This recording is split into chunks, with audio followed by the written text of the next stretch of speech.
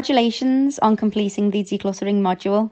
Wow, we literally have no idea the amount of things that we keep in our life that just do not contribute to our growth.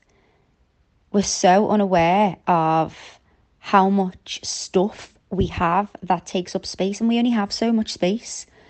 So letting go of these things will really create a mental shift to be able to create the space for the things that we do want in our life. If we don't love it, it's not contributing to our growth. It doesn't need to be there. We need this space to get more of the good stuff in our life. Our mental diet is so important.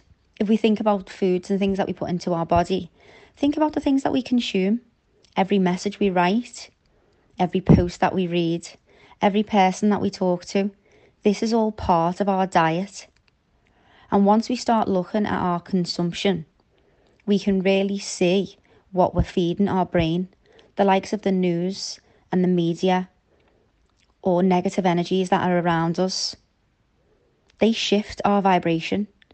And we've got to get really, really protective of our own space so that we can cultivate our joy and we allow the things in our life that are helping us grow.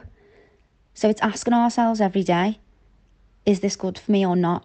And just creating that awareness to be able to make sure that anything that we take in is good for our mind. Our thoughts and our feelings create our future.